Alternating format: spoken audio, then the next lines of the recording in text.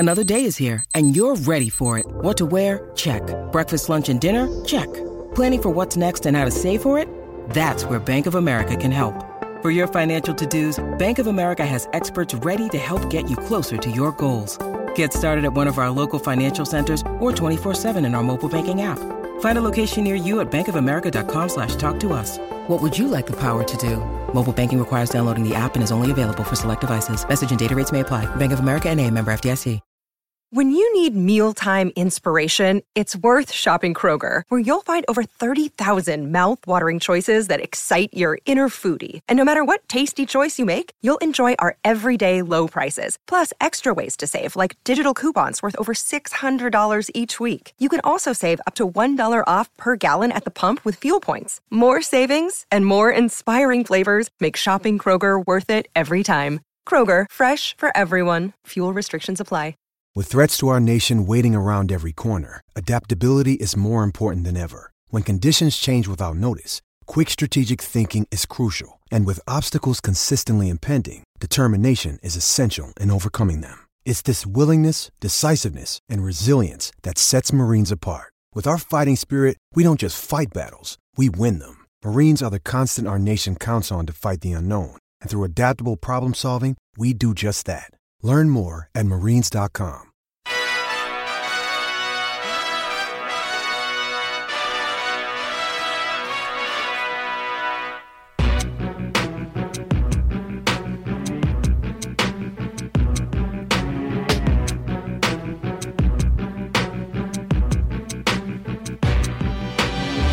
All right, it's another episode of the Causeway Street Podcast.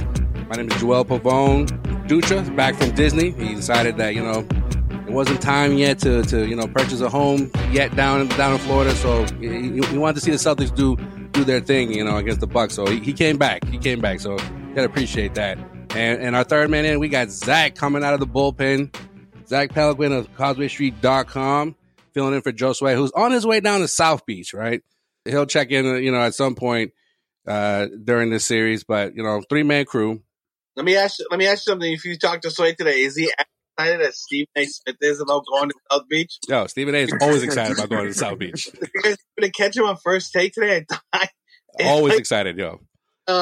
When he thought at some point that the Celtics were going to lose the series, he was like, "I got to go to Milwaukee." He's like, "Nah, fuck Milwaukee." He's like, "I don't want to go there." And it's like, you're the only one that gets excited to go to different destinations when it comes to the NBA playoffs. But I get it, It's South Beach. I mean, it's not like it's wintertime right now here in the Northeast.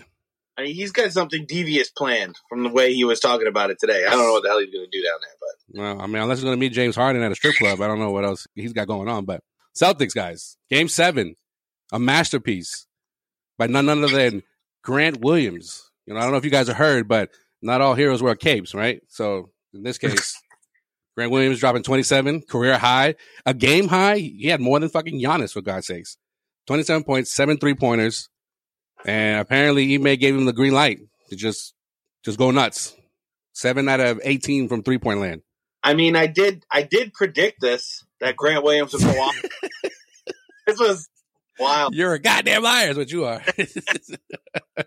I mean, win one, lose one, win one, lose one, and then it just turned out to, the first team to win 2 in a row was going to win the series.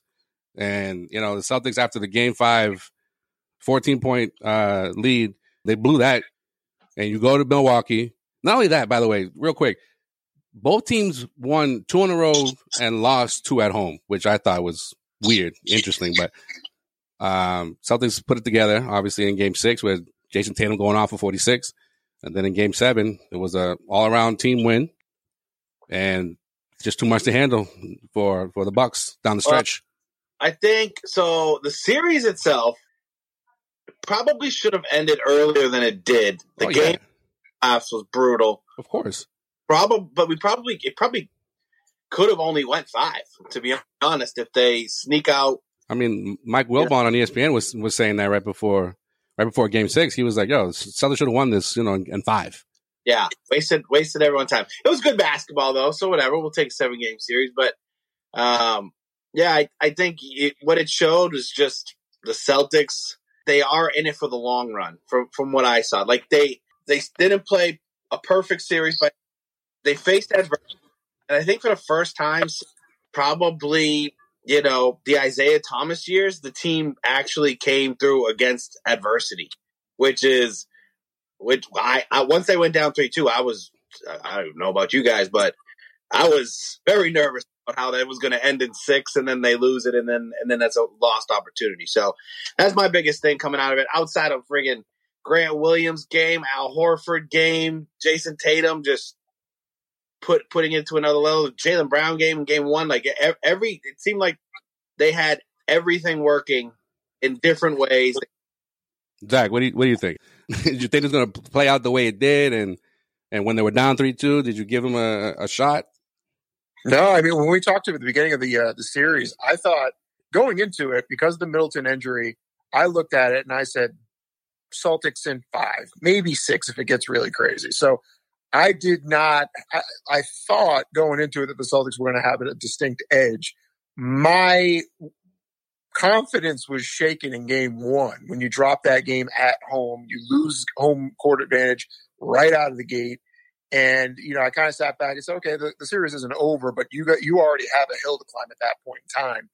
And, that game 5, that I'm not going to lie. I looked at that and I said, that was probably going to be the end of it. I had no faith at that point. And for them to go out, win a tough, grinding game in Milwaukee, come back at home, dominate the way that they did, I didn't see it. I really didn't see it. But this is the kind of thing that you have to do to win championships. This is the kind of way you win championships.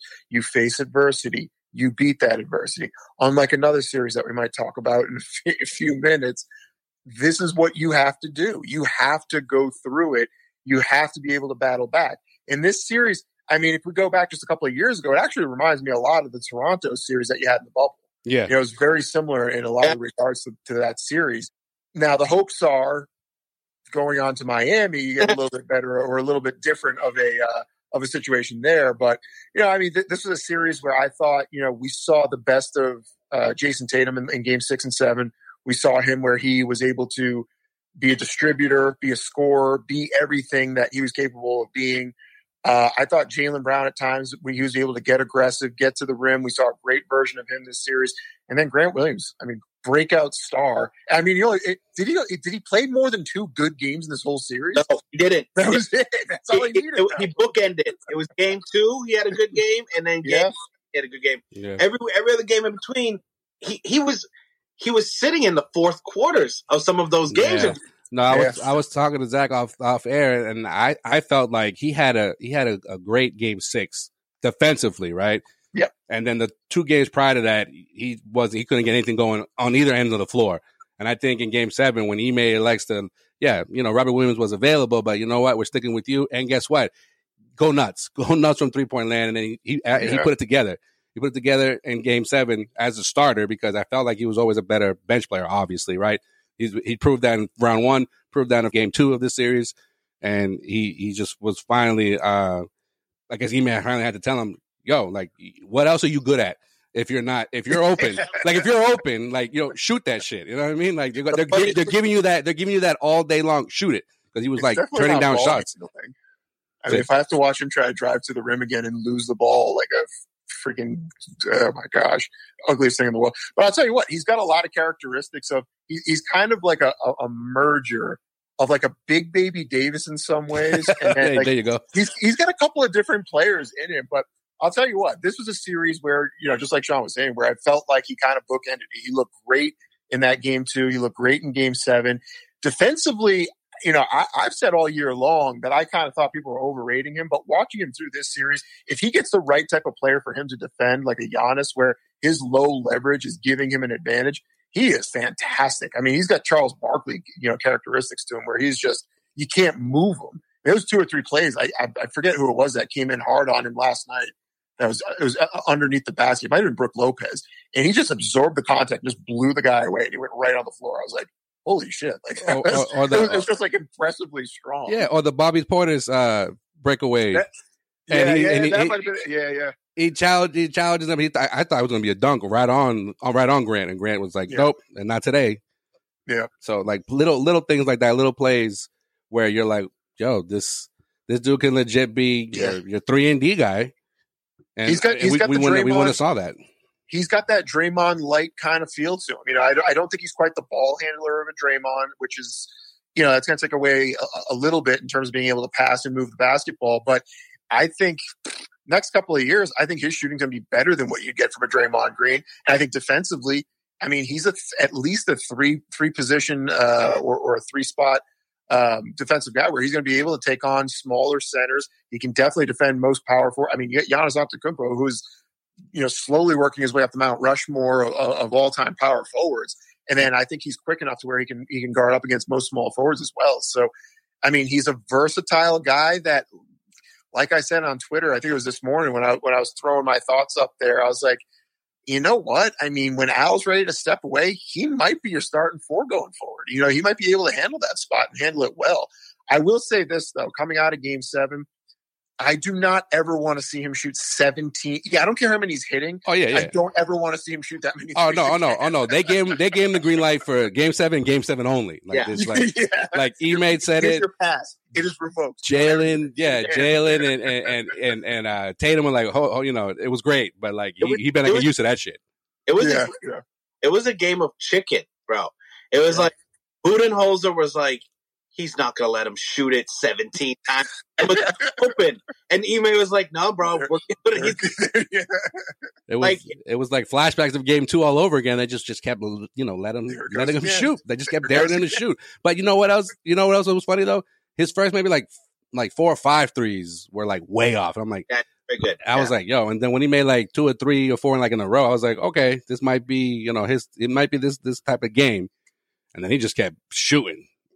Shooting. And I was like, oh, but the Celtics overall, 22 threes, NBA record for the most threes and made threes in a Game 7. You know, when that shot's going down, it makes things so much easier for the Celtics on both ends. Yeah, exactly. And it gives you at least 4 guys on the court at any given time. And in some cases, 5 guys on the court at any given time that can hit from the outside. And that's always been the Brad Stevens into what we're now seeing with Ime Udoka's offense, where if you can get that space, and it's an NBA transition to the way offenses work nowadays, but if you have 5 guys who can knock down the perimeter shot, it gives you a distinct advantage. And, you know, in Boston, you know, I've argued that at times the Celtics fall in love with the 3 a little bit too much. And for a team that maybe has one all-time shooter on it right now, Jason Tatum, you're not the Golden State Warriors of 5 years ago. You know, you don't have 2 and 3 guys who are all-time shooters. So for you to be shooting 45, 50, 55 threes in a game, that's ridiculous. You know, that you're asking yourself to lose by doing that. And we even saw it a couple of times last night where the game was not away. And they had a few possessions where they got the ball into the paint, deep into the paint, and probably had pretty good shots at the rim. I think Horford had one. Marcus Smart had Tatum had a couple, and they kicked it out. Which, you know what? If they're defending the rim and you can't get to the rim, fine, I get that. But if they're not defending the rim and you got an easy deuce, I don't know if we need to be kicking that out. But you know, last night was one of those games where they rolled the dice and holy shit, it didn't work out. Because they've shot threes all year, and it just started to work towards the end of the year. But like early in the year, they were the definition of jacking up threes. Like, it was Tatum dribbling, shooting a 3. Brown dribbling, 3.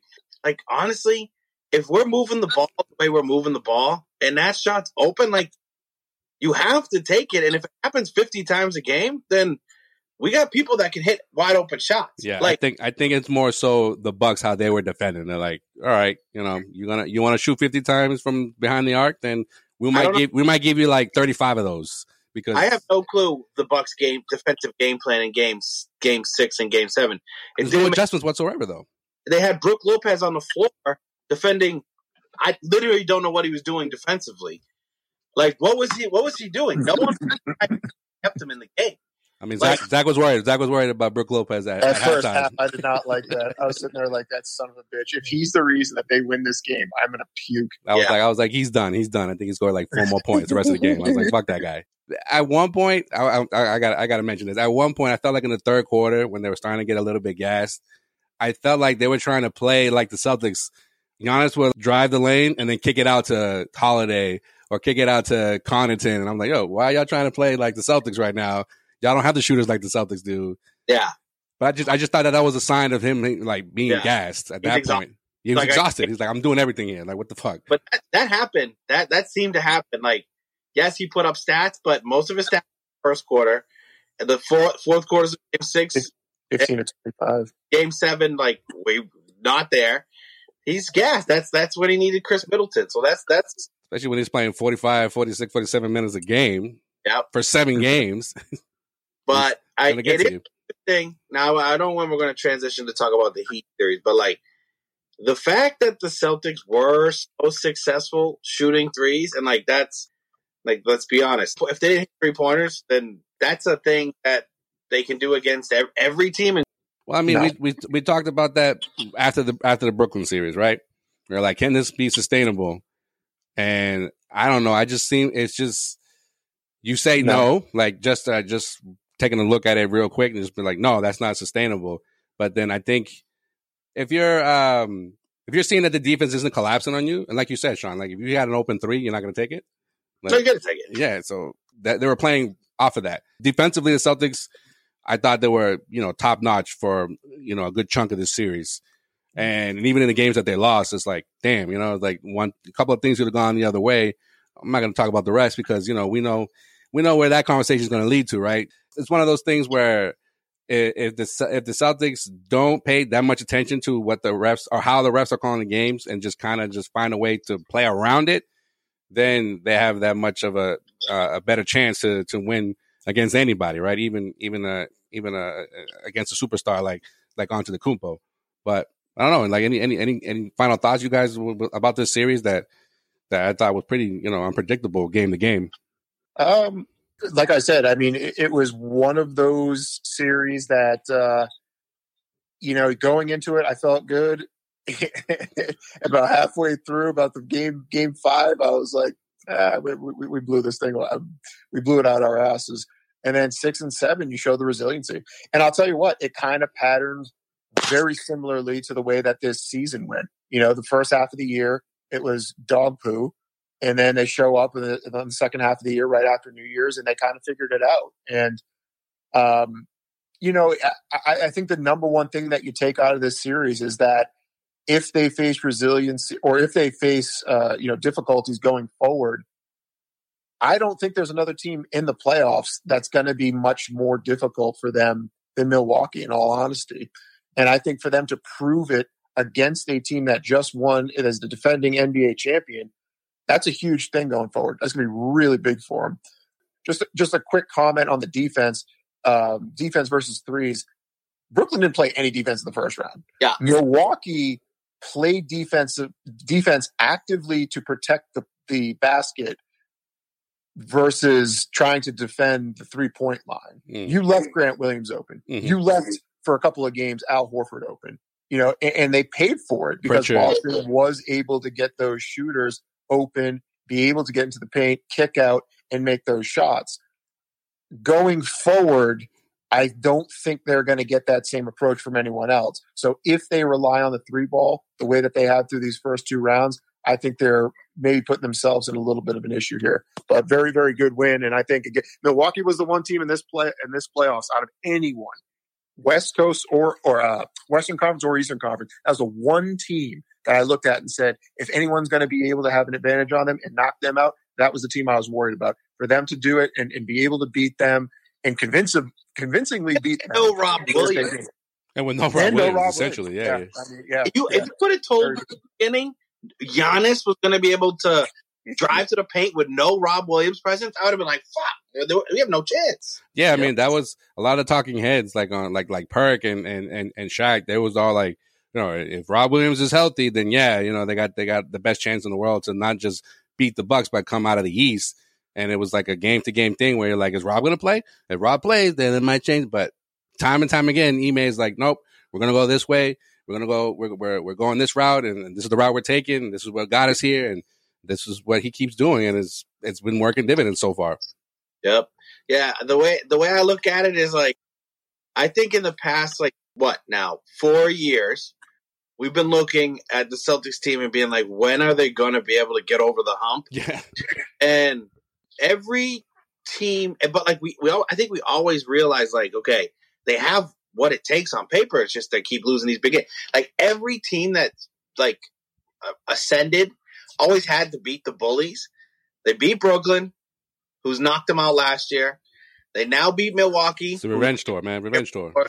And 2 years ago. And then now they got Miami, who knocked them out in the last Eastern Conference Finals. Like, if you're lining up the bosses right now, this is what the Celtics need to go through to get to where they want to be. So, I mean, the fourth trip to the Eastern Conference Finals in 6 years. Like, what I'm saying though is you can't underestimate the 2 wins. Like, they on paper, that Brooklyn series, yes, Brooklyn choked, but like they swept Brooklyn. Yeah. And then they take down the NBA. They didn't choke. They beat their asses.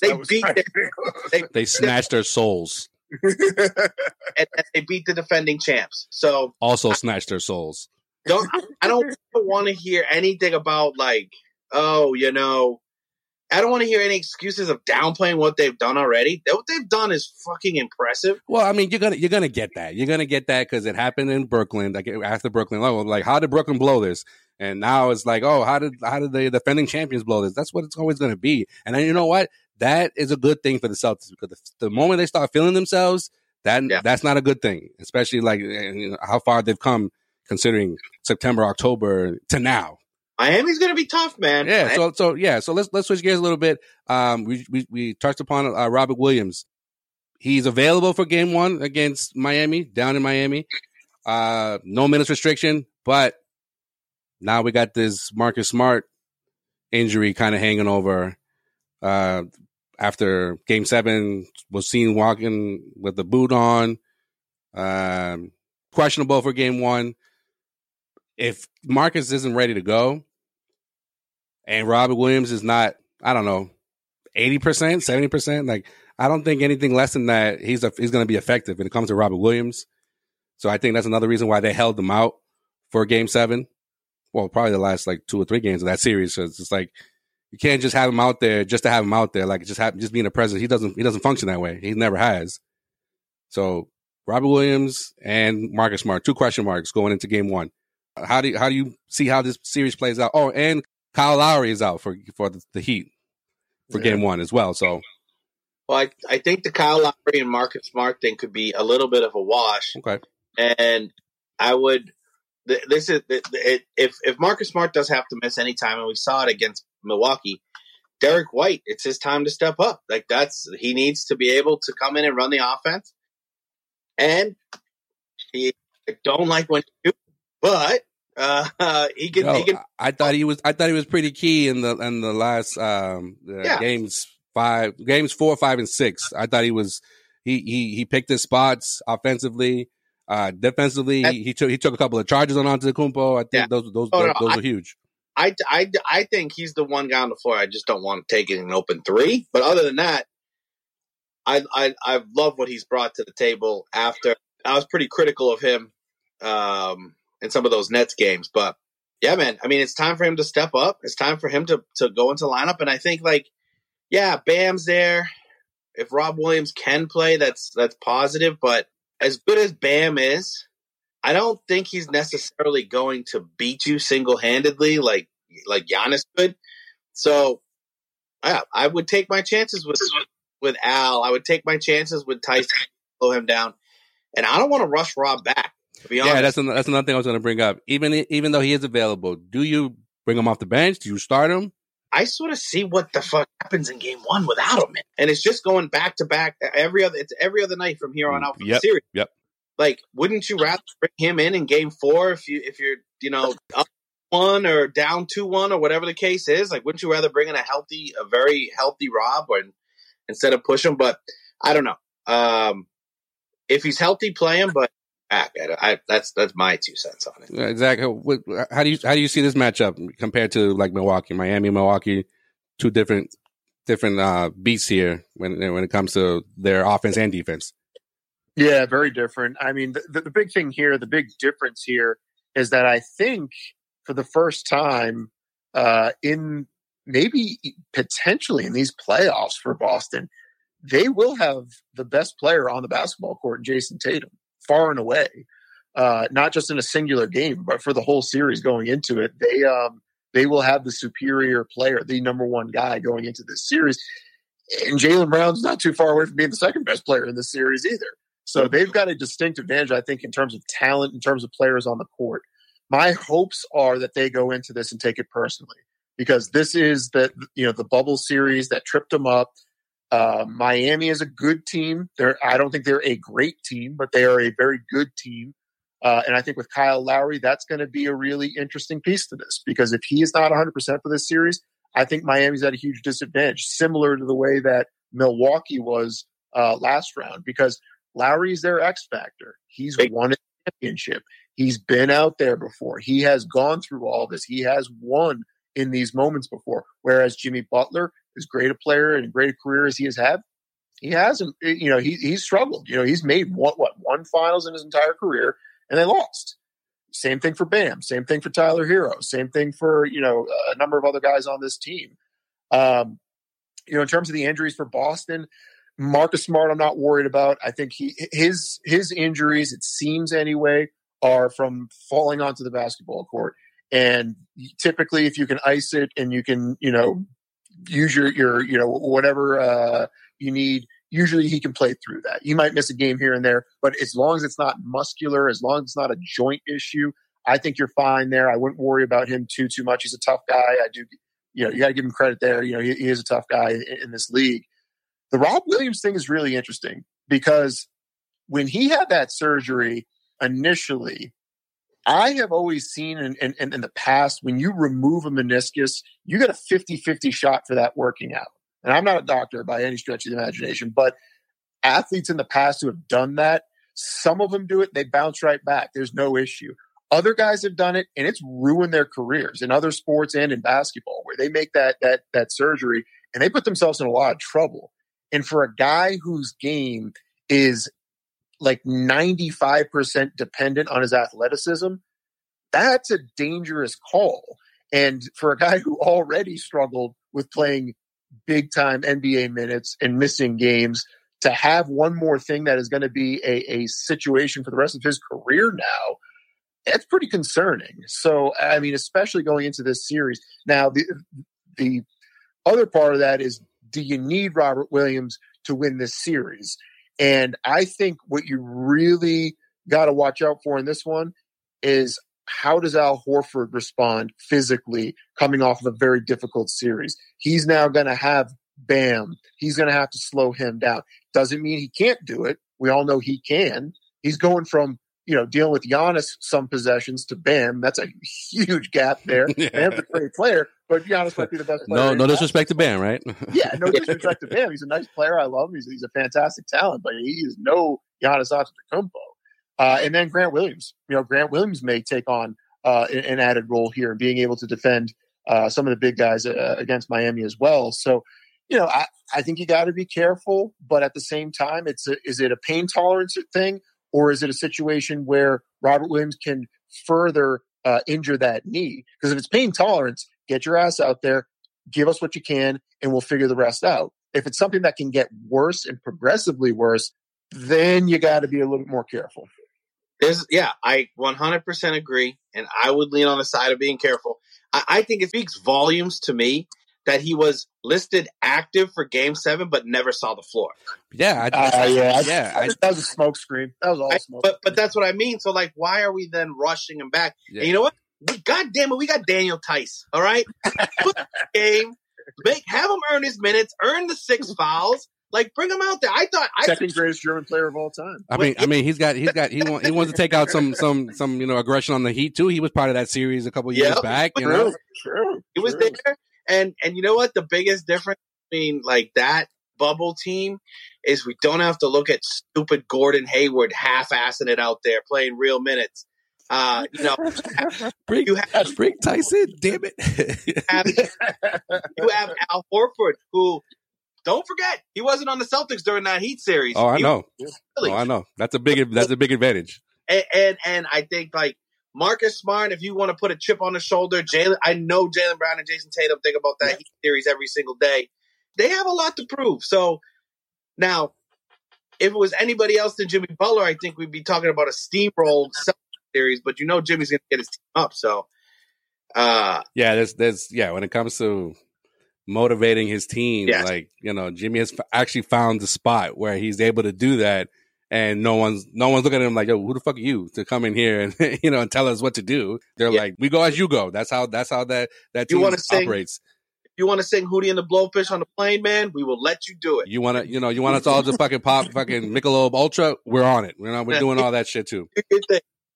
But Zach, huge call out with the Kyle Lowry shit, because Kyle Lowry's points, he's not going to put up 40, but he's going to put up 17 like clutch friggin' points. And when you don't want him to. Right, you don't, exactly. Yeah. When you least expect it, exactly. Yeah. If he is, I was watching that for the Philly series too, because I thought Philly had a chance as long as Lowry didn't play, but then, that whole thing happened. See, the thing about that series though, I'm glad you brought that up. When they were up 2-0, I felt like, if they sweep the Sixers, whoever was coming out of Celtics Milwaukee Bucks series, I was like, they haven't been tested. Right. Like they went up against a flimsy Hawks team. Yeah. You had Philly. You sort of had a chance in that series, and then Jimmy to score. I think he dropped like 40 in game 5 for them to be like, yo, like we can't be fucking around. Like we're not trying to go the distance with these guys, because Jimmy's also banged up. There's a couple other guys on the Heat that they're not 100% here. So it's not just the Celtics, kind of worrying about who's healthy or who's not. But guy like Kyle Lowry, he's pretty big in what they do. But another guy that I think could potentially, be an X factor for them in a game or two or different spots, Victor Oladipo.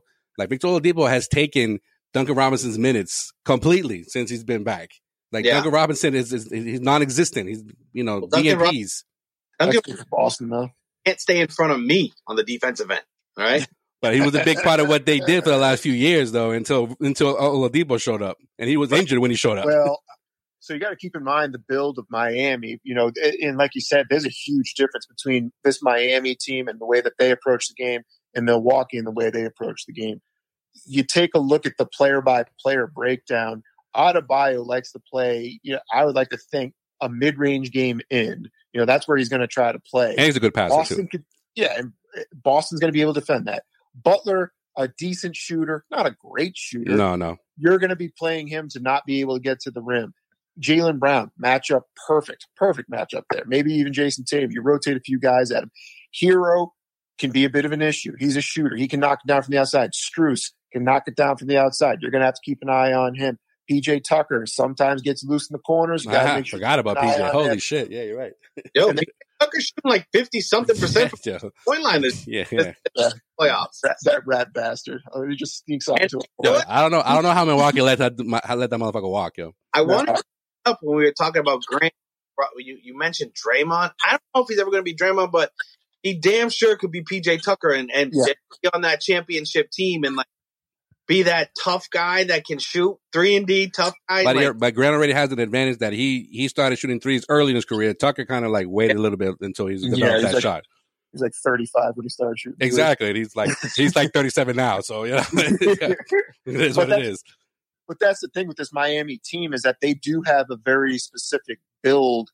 And the thing is, I think Boston's defensively built to go up against these types of teams.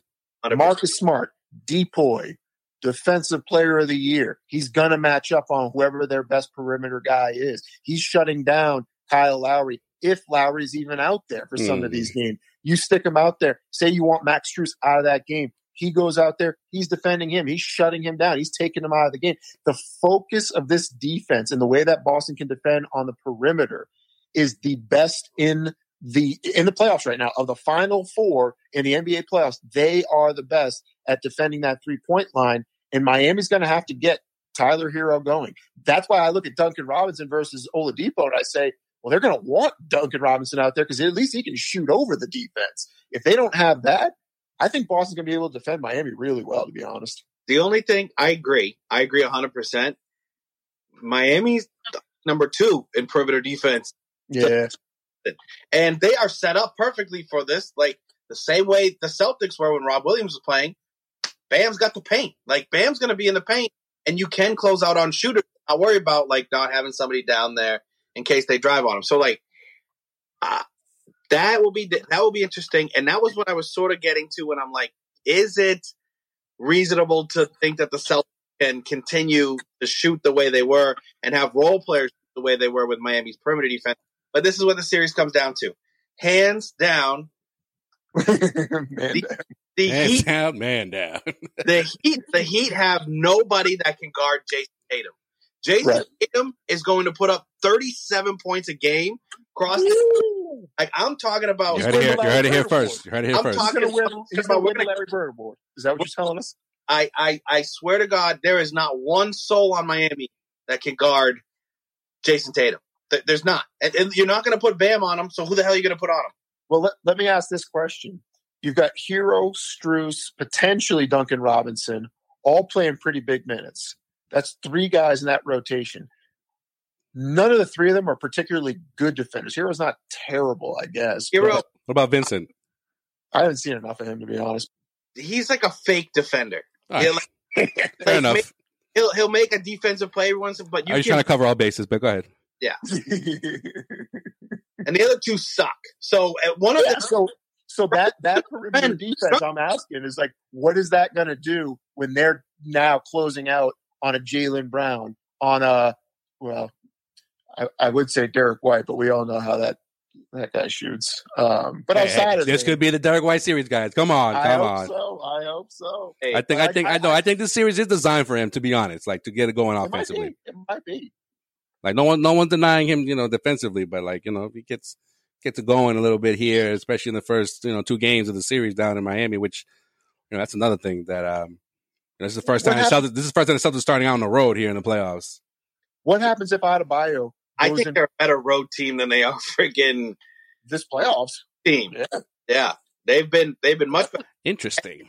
The only thing that I could possibly see the Heat doing, and I think this would be a game over for, is if they do put like Butler just up in Tatum. Yeah. Like, but then you're going to lose Butler's offensive. Like, he's going to be gassed. Like, that's why the stupid Wes Matthews thing, which don't even get me started on the fact that somehow got into Jason Tatum's head. Like, the start of that series, my least favorite player in the NBA. But wait, even more so than Danny Green? Oh, well, Danny Green tore his leg off. So he's good. He's just he gets a pass now. But Wes Matthews, I think Wes Matthews has a leg up on Danny Green is he thinks he's Hawkeye from whatever Marvel. 2 of them still did it. Like, what are you doing? But he got up in Tatum's grill and he made it hard for him. But I think Tatum just like at the point of his career where he's just like, you can make it hard for me, but I'm going to make it hard for everyone else on your team. Ass out of this. So if Butler tries to do it, I think he's the only guy that can, maybe, but I think that's stupid of them. I think they need to take a Giannis approach to Tatum and sort of let him get his and keep everyone else out there, but I think that's playing with fire. This episode of the Causeway Street Podcast is powered by BetOnline.ag. Our partners at BetOnline continue to be the #1 source for all your betting needs and sports info. Find all your latest sports developments, including updated odds on the playoffs, Major League Baseball, fights, and even next season's NFL futures. BetOnline is your continued source for all your sports wagering needs, including live betting and your favorite Vegas casinos and poker games. It's easy to get started, so head to our website today or use your mobile device to join and use our promo code CLNS50 to receive your 50% welcome bonus on your first deposit. BetOnline, where the game starts.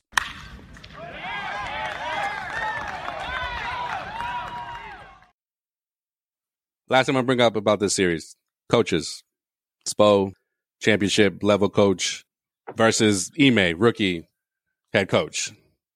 How does that play out? How does that affect the series one way or another? Yeah, I think it gives Miami a little bit of an edge there with Spo. I mean, obviously the experience of being in these types of series, having gone to the finals several times and, having a few rings of his own. I think he's going to be able to get some edges that you wouldn't normally be thinking about. Because, I mean, I'm looking at the roster. I'm thinking about this team. It's like, if Adebayo goes – if he has foul trouble, if this is a physical series, which I think it will be in a lot of ways, maybe not as much as Milwaukee, but he goes into foul trouble, what are they doing? They're going to bring in Dwayne Dedman? Like, nah, man. yeah, that's not going to be enough. No, that's when OG Haslam will come off the bench, you know? Oh, yeah, right. Assistant coach Haslam. He'll start swinging at people, but they're going to have a huge size disadvantage. The other Morris twin, Markieff. Hot take alert. Has Spoelstra done shit since LeBron's won? Has Spoelstra won anything? No, just made it to the finals once. Went to the finals. Yeah. Chat on the Heat team about not being able to come up in big spots because they only made it to the finals. Spo the same way. Brad Stevens made it to 3 out of 4 Eastern Conference Finals. That gotta equals 1 final appearance, you know. No ring, but sure. Yeah. Hey, I'm just saying. Celtics don't hang up, Eastern Conference, finals appearance banners, but sure. I think Spo's a good coach. I don't think he is on the Pop level like people want to put him on now. He's the best coach in the NBA. Not that good either. I'm sick of Greg Popovich being on this whole time. Where Tim Duncan? Right. Delete Tim Duncan and let's have the conversation. Oops. Yeah. But anyway, back to you, sir. It's like Belichick. Take out Tom Brady. Where would he be? Up.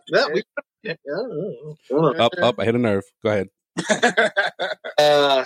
Anyways, I am on this, and I've done it every single podcast. I was the biggest get Ime out of here. He has no clue what he's doing. Bring back Brad. Give him the dual role of GM and coach, right? I wanted Brad back, but you know what? What Ime is doing is working. If you're going to talk about the best coach right now,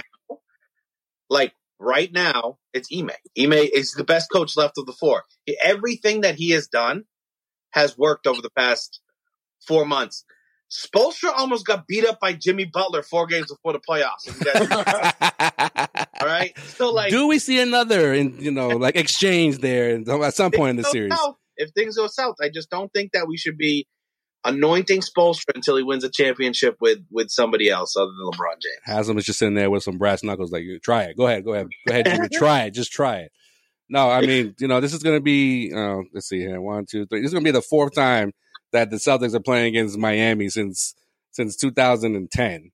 5th time technically, because in 2010 they disposed of Miami in the first round. But of that, no pun intended. I didn't realize I had done that, but thank you for catching it. At some point, they're going to have to beat the Heat after a decade plus of playing them in the playoffs. So the way things have been going for the Celtics, Ime riding this wave, this momentum. What the Celtics are 8-3 right now in this run. I like the Celtics' chances. Looking at it from all angles, and I'm thinking Celtics in 6, guys. I think that's my call here when it comes to this series. You don't want to play 7 and go back to Miami.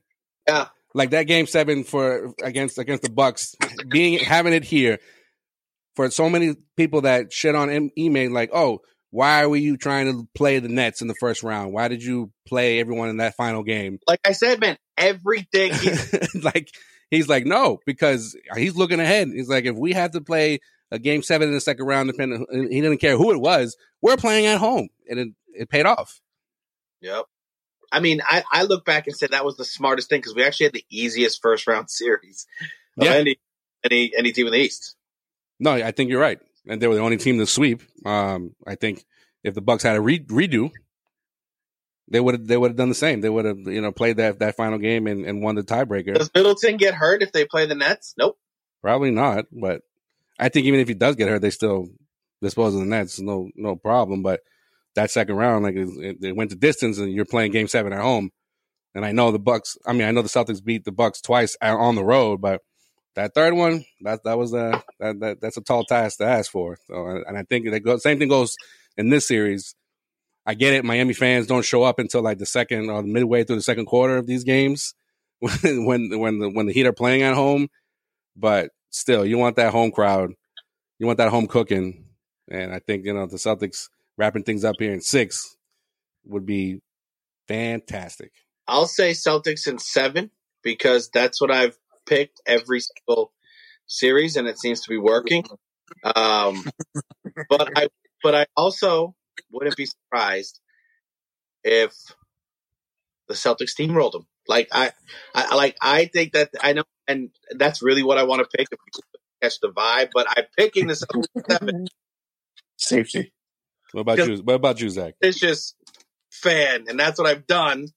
But I wouldn't be surprised if, like I said, Tatum just has 4 games, like puts himself on the pedestal as being arguably the best player in the NBA after this thing, going into the finals. I think it's Tatum's time, and I will say it this way: I'll pick Celtics 7, but there's no way they lose. Ooh, that's bold. That's very bold. I'm going to say 7, kind of in the same vein as what Sean's saying. I have a hard time believing they're just going to blow through them in 4 or 5. I think it's 6 or 7 no matter what. It could be 6. I think being at home, if they can get one of those first 2, I don't see them losing to Miami at home. So at that point, do they steal one in Miami? That's what it's all going to come down to. Yeah, and I have this weird feeling that they're going to take one of the first 2. I think Miami, for some reason, there's just a lack of something there. A team that kind of it almost feels like that Atlanta Hawks team way back when with Al Horford and all those guys. You think so though? You know what? No, I disagree because it's Spoelstra. It's something about him. He does these savvy adjustments in series that like normal, like someone like fucking the last coach here, Budenholzer, he didn't make any adjustments. But Spoelstra, like he'll make not only in-game adjustments. His adjustment was to leave Grant Williams wide open for fucking 3, 4, 5 straight games. Yeah, you're right, but still, I was so pissed at him after that game, man. He was damn near crying on the podium, like I don't know, maybe in hindsight I should have done some shit, but I don't know what. Because he's ready going home to Mrs. Budenholzer, gonna make him sit on the couch again for the next year. Yeah. He's like those are my heavy drinking months after the season's over and I don't know what else to do with myself. Budenholzer is the most disheveled looking homeless dude. He looks like he's strung out all the damn time. He looks like he looks like a public defender that doesn't know what to do, like in case to case basis. Yeah, he's like lost like 74 straight cases. Yeah, he just keeps like putting his rolling his hair back like I don't know what to do. He makes Tom Thibodeau look put together. That's wow. That's how he looks. Wow. Yeah, no, it just Budenholzer. He looked like he was going to lose his job. It's like, bro, you're signed for 3 more years. Like, relax. You're going to be all right. Things are going to work out, on your side here. Like, don't think like this is it. This is the end of the line. Like, I'm done. And it's like, all right. All right, Zach. Where can the fine folks and the interwebs find you? Because if they haven't found me by now, they're never going to find me. Your Twitter rants. Let me tell you, your Twitter rants, bro. Me by now. Some of the most interesting, I guess, for lack of a better term, but I mean, it's passion, and for all of them, anyone who follows me on Twitter, you'll know that I am one of the all-time greats, Hall of Fame caliber, reverse karma tweeter. So if I go out there and I start blowing away the Celtics, and I'm like, Tatum blows, fucking Jaylen Brown blows, Marcus Smart is trash, we got to trade him, it guarantees that anyone that I talk shit about is going to be insanely good like 10 seconds later. That's the way it works. That's the way it works. So I use that reverse karma when we need it, and we're going to ride right to a championship this year. Yeah, that's the method. That's the method to your madness. All right. That's what you're going with. That's what's up. It's at OTW Sports Radio for those of you who aren't following yet. For those of you who haven't blocked him yet. And by the way, people are sitting right now like, that doesn't exist on this. Yeah, right? Yo, stop responding to this fuckface. I'm not even going to give him the time of day or shouting out his handle that has this fucking obsession with shitting on Marcus Smart. Fuck that dude. He tried with Dutra. He's tried with me, and he's just waiting for somebody to respond, and then he's like a parasite that won't fucking get off you once you respond to him. He's the troll of all trolls. He got me for one game. I think it was like game 1 or 2. It might have been game 2. Whenever he didn't play, the game he came back. Yeah, he's like, "Oh, you shouldn't play the rest of the series." I was like, "What are you talking about?" I was like, "He's been fine all series long." And he had what, game 6, where Smart had like 3 bad minutes in the entire game, or I'm sorry, game 5 when he had like 3 bad minutes in the whole game. And let's be honest, before I disappear here, Drew Holiday made an all-time great defensive play on that baseline. I'm sorry, that was fantastic. 2 defensive plays in that game. You got to give a little bit of credit to that guy too. You know, you can't just pretend, "Oh, Marcus Smart blew that." No, he didn't. That play didn't bother me as much because I think it was the rest of the offense that didn't move in time, or the fact that they blew a 14-point lead.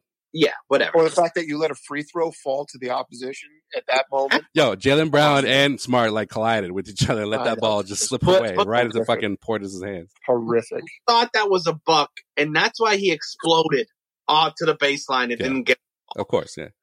Like, if he would have just went up for the rebound, I will give him any day of the week a loose ball between Marcus Smart and Jaylen Brown. He's getting the ball. Like, just get the fucking ball. That's what pissed me off the most. Because then that happens, none of the rest of the shit happens, and we win that game, and then the series is over. And no, I mean, I think the Celtics have a big advantage in that department against Miami. I mean, it's not the Miami's not big. Yeah, Bam is what, 6'8", 6'9"? Boston should have an edge. Yeah. So, all right, Zach. You know, we'll check in with you. Obviously, you know, you've been our out of the bullpen playoff. You know. Playoff correspondent here, you know. Anything missing if you were also going down to South Beach.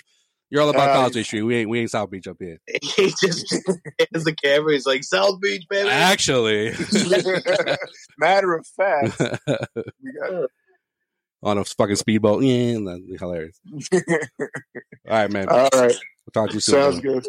Peace. Yo, yeah. One last thing. I'm gonna bring up a stat here that I thought was interesting because Antetokounmpo didn't have, if you just look at his numbers without context, right?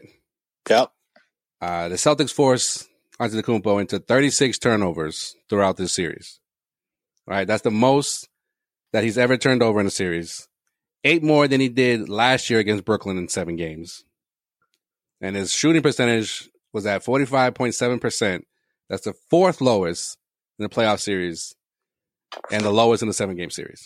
So, I mean, they kind of wore him out, the Celtics. I felt it. There was a definite trend happening throughout that series where he would come out strong and then fade and fade. And you know what, too? He was taking a beating. He was taking a beating. Yeah, Al totally, like, seriously, like, since, because that was what, game 4 where Al took him out? Game 4, yes. It's game 4 that Al took him out. And then, like, since then, like, he was putting up numbers, but it felt like inefficient for some reason. But I thought the refs. Well, I mean, in game 7, he shot like 36%. Like if you had him shooting under 40% for most of the game or most of the series, like you accomplished something. Yep, you accomplished something because I thought the refs called him as fair as I've ever seen him be called. Like, obviously they missed travels, obviously missed offensive fouls, but they still called travels and offensive fouls on him. Yeah. Until fucking Budenholzer would challenge it and it always got reversed. Yeah. Well, you know, yeah. I mean, at least, like, that made him have to think a little bit differently about the way he was playing from actually have to, like, play within NBA rules, you know? Like, so. What do you mean I can't get away with 5 steps? Come on. This is ridiculous. I just want to be aggressive, you know? All right, let's wrap up this episode of the College Street Podcast with In Case You Missed It. We're going to take a trip around the NBA. In case you missed it. Patrick Beverley, who's been sitting at home for the last few weeks and watching the playoffs as a lot of players who were either got eliminated or didn't even make the playoffs. And he made his little tour around ESPN. He was on Get Up and then he was on First Take talking about Chris Paul and how Chris Paul, who we all know just got eliminated in 7 games here to the Dallas Mavericks, pretty much said that the man that everyone keeps calling the point guard can't guard anybody. All right. According to him, everybody in the NBA knows that. And he called them a cone. Like a traffic cone? The way he described it was weird. It's like when you shake, he doesn't move. So you can easily blow by him. That's what he was trying to get at. And he told Stephen A, the same way you give Ben Simmons slander, the same way you give Paul George slander, give CP3 his slander when it comes to him playing like shit in the last, three games of that series. Now, players who are cool with Chris Paul coming to his defense. Damian Lillard was on Twitter, talking about like, yo, Pat Bev, what did CP do to you? And then and even Matt Barnes, who was on NBA Today, called him out live on there. Like, yo, I gotta call this man out, Pat Bev, for talking reckless and being disrespectful to Chris Paul, because Pat Bev is just like me. We're role players. Ain't nobody gonna talk about us when we, when it's all said and done. But Chris Paul, Hall of Famer, I don't know. You and I were just talking about this, Sean, off air. Pat Bev, he doesn't give a shit, right? That's just the way he is. Right. So I don't know. You think, Pat Bev saying that was warranted? I think I know what Pat Bev is trying to say, and he's definitely warranted because I mean that's a collapse, right? When it comes to the Suns, let's just get that out of the way, right? Yeah, 1,000%, and I think it is very much so a good call out by Pat Bev for telling the media to like, you got to treat these people the same way. Like Chris Paul chokes every single time. Like that's what I would have harped on if I was Pat Beverly. Is like, okay, like his logic was flawed, but his point was right. When Chris Paul loses, it's like, oh, is this the last run for Chris Paul? It's it's not like, wow, he choked again. Is this hard for what's this mean for his reputation?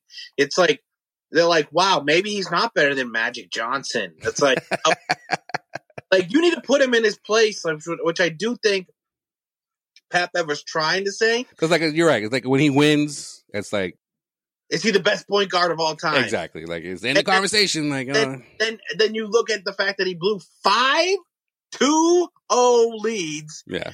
And people want to even like knock and rightfully so knock LeBron for losing finals, right? Yeah. Chris Paul hasn't gotten to the finals until last year, where then guess what? He lost another 2-0 lead.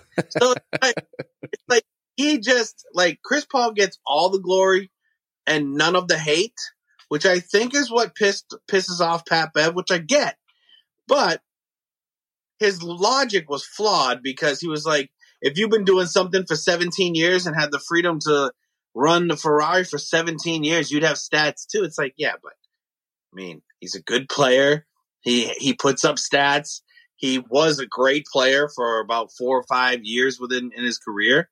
I listened to him and I was like, bro, I see what you're saying and I agree with you, but you're wrong in the way you're explaining this whole thing. Yeah. And I just feel like there were times on First Take where like JJ Redick and like Stephen A. Smith were just like, what the fuck is this guy talking? Oh, like, can we just call his ass out, bro? Like, yeah. Yeah, no. And JJ, he's another one too, where I feel like he's got a lot to say, but I think in that instant he should have said something. And he was kind of just like, yeah, you're right. Rolling his eyes like, who invited this dude? Who invited this dude to the party? Yeah, like this is a big show. Western conferences all just happen. Yeah. It's Pat Bev here. And then everybody coming on is saying too, like everybody that came on, they were like, that was great TV. And I was like, it sort of shook up the norm, yes, but I don't think it was great TV. Well, I mean, you got Dame on Twitter, right? He's like, bro, on TV acting like this, his word is law, speaking on private convos and praying on motherfuckers' downfall. This weird behavior, shaking my head. I ain't got a horse in the race. And then Pat responded not too long ago, yo, Dame, you got my number. So I don't know if this is going to keep going, on social media, or they're actually going to get at each other. But listen, like Draymond Green comes on and shits on things because he talks shit, but it's like, even if it's flawed logic, it's actual logic. Yeah. Patrick Beverley loves to talk shit, but it is sort of like he banks on his intimidation factor more than his logic behind the shit he's talking. So it was like Stephen A. Smith and Reddick were just like, okay, yeah, Patrick, whatever, man. Don't fucking flip out. Like, don't want. Because he kept telling Stephen A., stop calling him God. You know, he's just like, all right, I'll take the Lord's name out in this conversation, I guess. Like, I don't know, dude. It's just, it's Patrick Beverley, man. And Patrick Beverley came across to me like a teenager that didn't study for the debate. He just thought he was going to wing it. He was like, I'm going to wing it and I'm just going to be an asshole. Like, that's what he was doing. And it was like, he had like one point to make and he couldn't figure out how to make it. I thought, to be honest with you, man, like maybe put him on a podcast with Gilbert Arenas after he's all said and done and whatever. They can do whatever they want to do, but you're not going to get very far. Like, Paul George is your boy and then you want to call him out? Yeah. For saying that no one in the NBA respects the Phoenix Suns? For real. He goes, I'm not going to say his name. Actually, fuck it. I'll just say his name. Paul George. I was talking to Paul George last night. Paul's like, what the fuck, bro? What the fuck? I don't have to be friends with you. You know? No, you're right. And just because you don't like a team or a player doesn't mean that they're bad. It's a personal thing, more so than a professional. Listen, calling out like and being an analyst sort of thing. Pat Bev doesn't like Chris Paul because he got traded for him. He traded for Chris Paul. Yeah. That's why he doesn't like. That's Chris what it is. It's been like that ever since. It's been like that ever since. All right. In case you missed it, okay, this is according to TMZ. All right, disturbing allegations have come to light about Rajon Rondo having verbally abused and threatened his one-time partner, Ashley Batchelor, and their child with a gun. Batchelor reportedly was granted a protective order against Rondo, granting custody of the children. This is according to TMZ.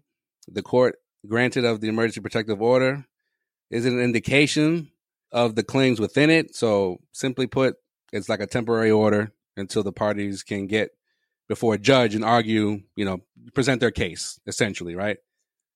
Now, ESPN reported that the NBA has caught wind of this, and then they're still gathering more information. As it stands right now, it remains unclear what the league will do, but he is an unrestricted free agent at the age of 36. So, obviously, this story is developing, and probably more will come to light. I don't know if you remember, Sean, after the Lakers won their championship in the bubble, obviously he was on the squad, there was a report that he got into it with a female in the garage of some like LA, downtown LA area. And he was with his, I think it was girlfriend at the time, and it got physical in the garage. And then when he signed with the Hawks, that just all went away. I was like, what was the end result of that? I don't know if the two things are related, but it's not looking good right now for Rondo. Yeah, man. It's obviously we'll wait for the details to come out, but sometimes when you're one of those borderline like Hall of Famer type people and these type of things start to come out. I mean, technically Rondo hasn't been accused or charged of any crime. This just like this. I know, but it's just really hurts your legacy, and forget next year playing in the NBA. I mean, if this thing's lingering, probably that or even coaching, if that was ever an option for him either. Well, for a guy that we like to watch on the court, you hope everything's sorted out. But at the same time, if there's any little bit of truth there, bro, I ain't about that. I feel you, bro. I feel you. Yeah. So remains to be seen, but that's gonna do it for this playoff edition of In Case You Missed It. Follow us on all social media platforms at Causeway Street. That includes Snapchat for all you wanted to see some coverage down in South Beach. Sway will be down there providing all the coverage that is needed for this Eastern Conference Finals. Speaking of social media, should we create a TikTok? Yeah, I've been thinking that, but I'm just not a TikTok guy. I'm not a TikTok guy. We'd have to get somebody who's like into the TikTok to run that shit because I'm not doing it. We need to hire a TikToker, right? Just a TikToker, someone that's just strictly for TikTok. I don't know how, but applications in now, people. If you want to be cosplay, everybody's interested here. TikTok, DM us because I'm not doing that shit. And I know Sway definitely ain't doing that shit. Like, damn, oh, Sway. Yeah, Sway. I could see Sway getting into TikTok, but he would need a crash course. We need a supplemental TikTok. Yeah. But also hit up collegestreet.com for all your Celtics coverage. Again, a shout out to Zach Peloquin for stepping in as our third man. Oh, yeah. I forgot that happened today. Right? And I don't know how to bring this up because I feel like it should be addressed. But just real quick, our hearts go out to those affected by the Buffalo shooting over the weekend. They claimed the lives of 10 people, and so many others were injured as well. I don't know when this shit's going to end. I can't ignore it. A lot of people shouldn't ignore it. But things need to change because the hatred that's going on in the world right now, you got a war going on in Ukraine. Gun violence is at like an all-time high here in this country. I don't know. It's just painful and sad to see how things have gone to this point. But I just wanted to say that real quick. As always, Black Lives Matter. Let's stop Asian hate. Let's pray for peace in the Middle East. We'll always continue to stand with Ukraine, but things got to change, man. Things got to change. Yeah, man. How many more hashtags we gonna read? That shit's fucked up, and also happens this time every single year. I feel like right around this time, getting into the summertime. It's like you can't even go to the supermarket, bro. You can't even go to the supermarket these days. Wow, damn. Yep. But until next time, though. Hopefully after Game 2, next episode when the series shifts to Boston, and hopefully Sway will be back on and all that good stuff. So until next time, we are out. Peace.